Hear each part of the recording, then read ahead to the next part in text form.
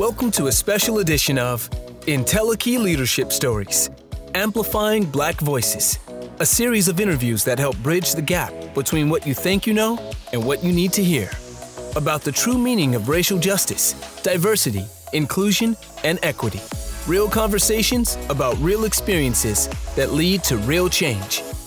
Join the conversation now with your hosts, Kirsten Gouldy and Mark Stinson. Well, hello, friends, and welcome back to another episode of Entelechy Leadership Stories, and our special series where we're amplifying Black voices. You know, we've been inspired to get beyond the cable news and get beyond the headlines and bumper stickers and protest signs to really hear the voices, but also, more importantly, hear the messages that we need to hear about racial justice, about social justice, about getting along better with our fellow man. And that's the kind of interview series we've been having here. And it's a great pleasure today to have it as our guest, Pastor CJ Johnson. Hello. From Shreveport. Good to have you with us. Absolutely. I'm honored to be on with you all, and I look forward to the conversation. Pastor CJ is a director at the radio station KOKA in Shreveport, and I was just recounting with him that that's where I had my first job in radio. Pastor CJ and I both graduated from C.E. Byrd High School, probably 30 years apart, but that's a whole other discussion. That's always, we're just alike, me and you. We went to the same high school. But Pastor, the idea that in places like Shreveport, where, there's diversity, but it's a very, cross the line, other side of the tracks, separate but equal, all these old thoughts. But bring us up to date as far as your point of view and what we need to know about, justice in a town like Shreveport. Well, I want to say to you, thank you so much for having this type of dialogue and inviting me on to share my perspective as it relates to racial injustice in our community in Shreveport and even throughout the country. As you know, there is a national conversation that is taking place as it relates to race. I like to say in 2020, we have had to deal with two type of pandemics. We've had to deal with a public health emergency and a public conscience emergency. Mm-hmm. And I think that the reason why we've had to deal with a public conscience emergency is because we've seen that history in some parts of this country doesn't matter. When you're a student of history and you study history and you realize history, one of the things that it tells you is that African Americans have been an oppressed people in America. And not only have African Americans been an oppressed people in America, but we still somewhat today, I'm not going to even say somewhat, we still fully today deal with that same type of oppression. Yes, we may have more liberties. We may enjoy more amenities, more areas and spaces in the country, but we still have to deal with racial injustice and racial biasness. I think that it's very important for us to understand what these racial injustices are and racial bias. Now, speaking particularly here in Shreveport, one of the things that we deal with is kind of what you've already stated. And the reality of it is that it hasn't changed. There's still lines in Shreveport. We may have integrated classrooms. We may have stores where we all can shop in the same line. We can all eat in the same dining room at a restaurant. But there is still a line in Shreveport. There's a Uri Drive from a Martin Luther King Jr. Road. And there is all of these divisions as it relates to our inequities in our communities. There is a Broadmoor community that experience total economic power. And then you go to a Cedar Grove, who you see is a very impoverished community. In Shreveport, with African Americans being the majority in Shreveport, we are still the minority in economic power in terms of the economy. One of the things that I can tell you that still sims here, that there are still fabrics of racial injustice, racism, and not just racism, but unbalanced relationships that are not heavy. And one of the things that I want to point out more specifically is that we've seen racial biasness. When George Floyd was killed, there were officers within our own city who made comments. There was an officer, I won't say his first name, but last name Mason, who made a comment that said that he didn't find anything inappropriate in terms of the policeman placing his knee on the neck of George Floyd. He and the tone in which he expressed it was a very racial tone, but also it showed the injustice and the biasness that we have for one another as ethnic groups. Now, I want to say this because I've been known for saying this within the community. I think biasness just doesn't exist in one community. I think African Americans, we have our own biasness that we suffer with and we deal with and we exhibit and demonstrate to other races. You know, I'm more so a proponent of unity. I'm more so a proponent of bringing people together. And I'm more so of a proponent of figuring out how to build healthy relationships and dialogue so that we can be on one accord. So when you speak of racial injustice and race relations in Shreveport, we're still divided. And as a pastor, I would tell you, again, schools may be integrated, restaurants, they can all dine in the one dining room, and checkout lines may be integrated, and you can drink at the same water fountain or use the same things. But I've always said as a pastor, one of the most segregated days of the week is on a Sunday.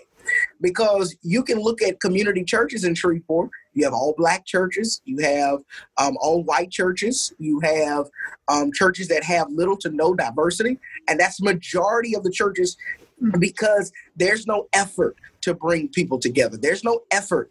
You know, I tell people, it's a job just to introduce people to each other. That's a job within itself because a lot of people feel that, oh, it's just, you just got to introduce somebody. No, sometimes people don't want to be introduced to one another. Sometimes people don't want to have dialogue with one another. Sometimes people don't want to do. So it's a job. It's a challenge of trying to get someone to see that you have to reach across the aisle. You have to know someone different than you so that they can become one. That's the work that I'm doing, and that's how I'm trying to respond to the racial injustice in this community. It's so good. I can't help but think, obviously, having lived in Shreveport, but also having lived in Chicago. So just, magnify, but the same lines, the same neighborhoods, the same kind of church division that you're describing was going on there. Kirsten, you had a thought. Yeah. So in my mind, this is a soul sickness. This is a broken world. So when you're in these communities and you're seeing, right, and I'm talking even for the white people in my community, what do you see as the underlying soul sickness? There is some divine creator that created this world, and you're disconnected from that if you're in this hatred and this separatism. Mm-hmm. I think the underlining issue with those in the white community is the sense of not having to feel any type of responsibility for something that does not provide to their livelihood, that does not contribute to their family, that does not speak to their makeup of their everyday life. And so I think that when people feel that they're not responsible or do not have to be responsible, then they show a lack of interest. I've heard people who are white that say, I don't have a slave. They say, I haven't owned any slaves. I didn't keep you oppressed. I didn't cripple you or handicap you. I didn't raise you. So I have no obligation or responsibility to respond to your oppression. For me, that is a very profound statement. Yes. That is a very profound statement because it's not about what you, the person, have done. It's about the 400 plus years of oppression that have been done by ancestors because we all come from people. It's about the trauma that was passed down from my great-grandfather to my grandfather, from my grandfather to my father, 100%. From my father to me. Right. It's about that trauma.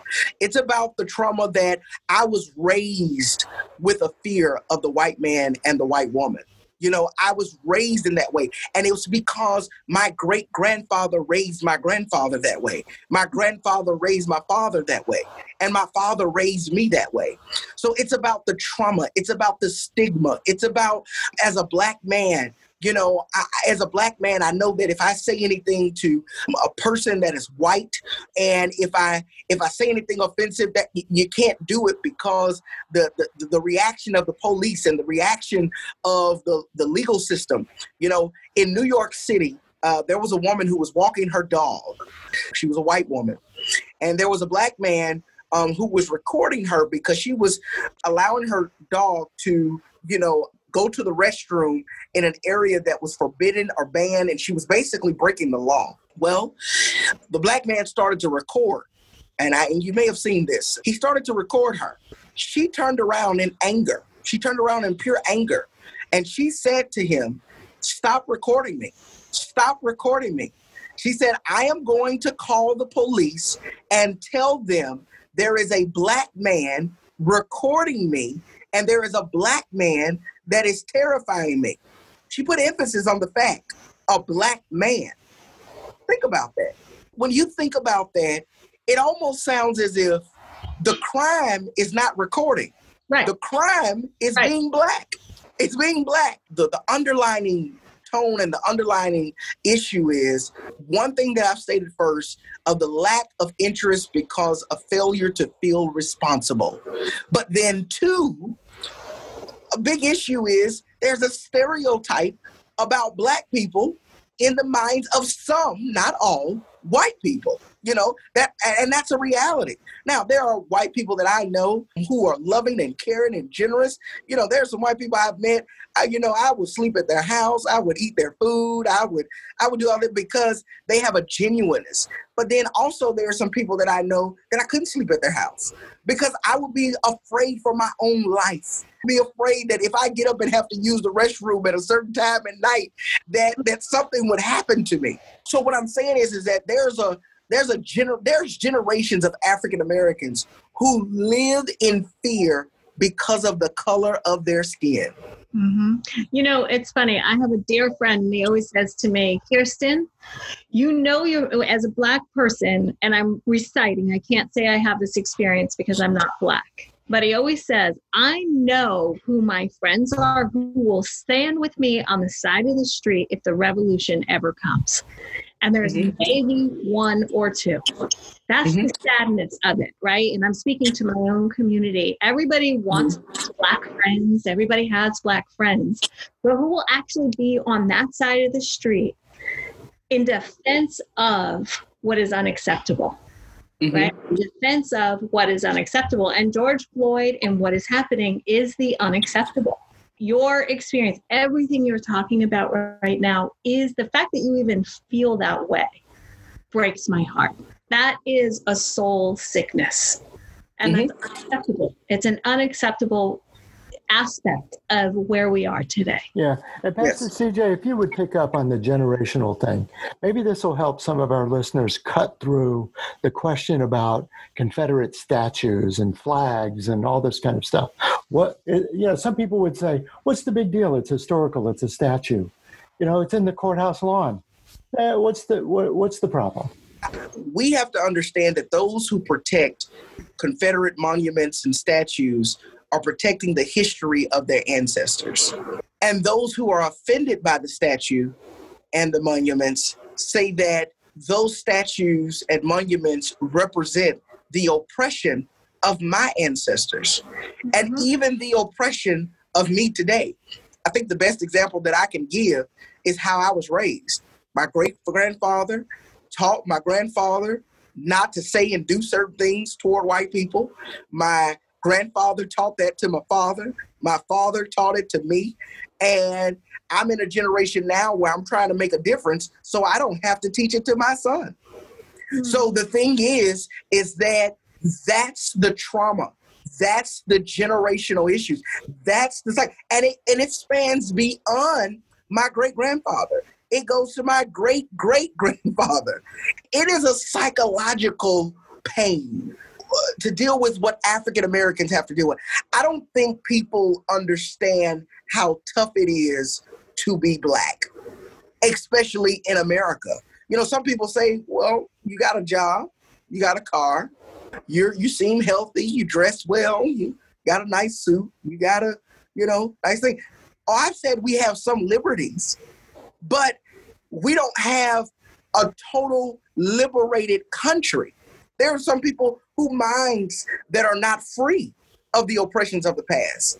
We see oppression that's happening right now in Louisville, Kentucky. We see Breonna Taylor.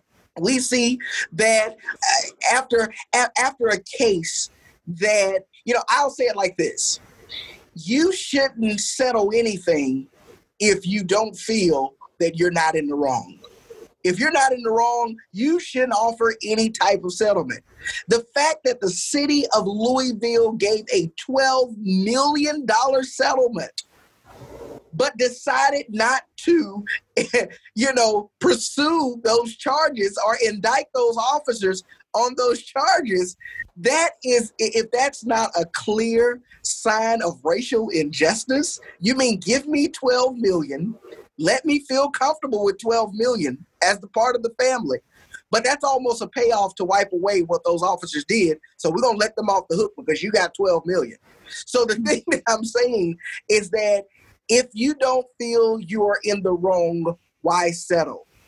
Maybe the settlement came too early. The settlement was writing on the wall that the city felt like they were in the wrong. The thing that I'm saying is we're dealing with all of this racial injustice. We talk about, and I'll go ahead and say this because I've had friends, and I call them friends because we have open dialogue. I'm the type of person, it doesn't matter the color of your skin, I'm going to have open dialogue because that's how we progress. That's how we get somewhere, when we all can say what we feel. He said to me, well, we're talking about what white people are doing to Black people, but what about Black on Black crime? What about what Black people do to Black people? Well, we can talk about white on white crime, but that's not the issue. That's not where we are. We're talking about how to bring people together who don't look alike. That's what we're talking about. And the only way we can bring people together who don't look alike is that we got to deal with the issue. And the biggest issue between Black and white people is race.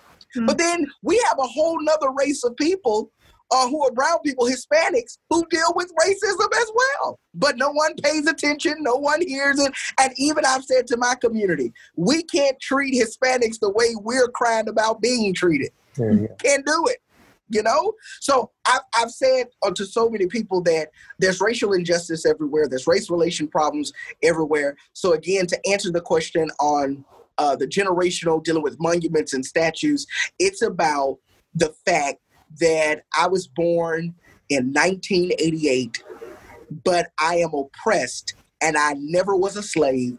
I never was owned by a white person, but I have feeling of oppression because of the way I was raised and what I was told not to do and not to say toward a white person. That's oppression within itself. That's anxiety as well. So clear. Well, Pastor CJ, you have a great platform, of a radio station playing gospel music and very uplifting, but you also have literally a pulpit. I loved your thought of, on Sunday morning, we have more separation than on any other day almost. How do we start bringing people together? What are you seeing as some of the ways we can start closing this divide? I think it has to start amongst leaders. A lot of people say, hey, let's just bring everybody together. The problem is that when you get people of influence and people in positions of power who've agreed to stay where we are because where we are is great for our economy, is great for our way of life, then you'll never get a healed society. You'll never get a loving group of people. You'll never get one race of people. You'll never get that. And the reason why you'll never get that is because, again, leaders influence people, flocks of people. It almost as if me as an African-American radio broadcaster can say, you know what? Rush Limbaugh, we disagree on everything. but we can be friends. We can talk. We can bring our people together. It takes something like that. I may say, with this president, I don't like the rhetoric. I don't like things that are being said. But the thing is that, hey, if we want to come together and talk and try to reason with one another, then let's do that. It's going to take leaders wanting to come together. That's how we're going to bring people together. As a pastor, I've always said this. If the heads can come together, then it's going to be easy to pull the body together. That's why it's important for leaders to make a commitment of unity. If leaders can't, and I've tried this. I've tried to bring congregations together, and I failed. And the reason why I failed at bringing congregations together is because I realized and I learned that the pastors themselves are divided, Yeah. So it's hard to bring the congregation. So I've said, if we're going to start healing in the church, we may need to start with the pastors. We may need to bring the pastors together first and bring dialogue and conversations amongst pastors, and then allow those pastors to be healed and restored in order to bring their people together. That's such an enormous thought. Many people follow Hollywood stars, and unfortunately, they have a very large voice. And my kids and I were in the car the other day, and we were talking about Jay-Z. Comes from an impoverished community, was a drug dealer, is now hanging out with Warren Buffett, has a real potential to lead, and many, many, many people follow him. What would you say? What would you want to see from them? I don't see him leading much. You come from there. Those were your people. That was your place. And now you're hanging out with Warren Buffett and you forgot? You forgot who you were? Don't you have a responsibility to do something to make a difference? Well, I think we all have a responsibility to our community. The way that I can respond to that is tell you what I'm doing and how I plan to do. I just don't do radio. Radio has become this great platform that I use to do everything else that I do. I own a company, CJ Enterprises. I have 30 employees that work for CJ Enterprises. I own a tax corporation, and also I own a commercial cleaning company. That's where all those 30 employees work. And my business is growing. The thing that I've said is that I have a responsibility to my community. I grew up in the Lakeside community, so I said that I wanted to do several things. When my company get ready to build our company building, I don't want to build in downtown Shreveport. I don't want to build on Uri Drive. I don't want to build in the high economic places. I want to build our corporation headquarters in Lakeside, where I grew up. And then I want to partner with those high schools in that community and help pay college tuitions and make a requirement of those tuitions to say that if CJ Enterprises pay your tuition, then you are required to come back to Shreveport and take a job either at CJ Enterprises or a job somewhere in Shreveport. And not only take a job in Shreveport, but you also required to rebuild a home and live in the Lakeside community. To rebuild. I said, not only do I want to build my business in Lakeside, but I want to build my house as well in Lakeside.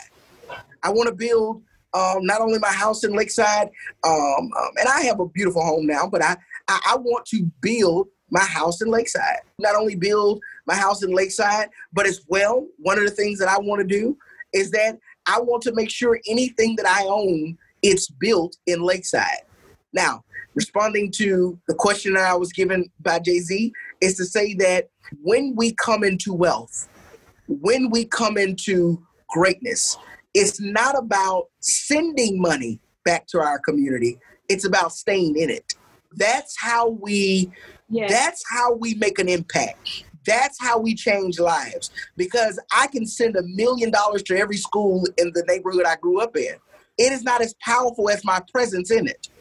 But you stay in your community. That was brilliant. If I got one thing out of today, that was when you come into wealth, that's how you repair a community you care about. Don't leave it. Stay in it. Pastor, we've just enjoyed our time so much. You've been bringing back a lot of good memories of both Shreveport, KOKA radio, communities, neighborhoods. It's all good. But we'll close there, and we just can't thank you enough for your honesty and your straightforwardness and just giving it to us the way it is. It's what we need to hear right now, and the conversation is exactly the one we wanted to have. Thank you so much. I've enjoyed you all, and I look forward to doing it again. That sounds great. Thanks so much. You've been listening to a special edition of Entelechy Leadership Stories, Amplifying Black Voices. Entelechy Leadership Stories is copyright 2020. Subscribe wherever you listen to podcasts, including Apple Podcasts, Amazon Music, Google Podcasts, Spotify, Stitcher, and many more. I'm Jason Lanier White, on behalf of your host, Kirsten Gouldy and Mark Stinson. Thanks for listening to Entelechy Leadership Stories.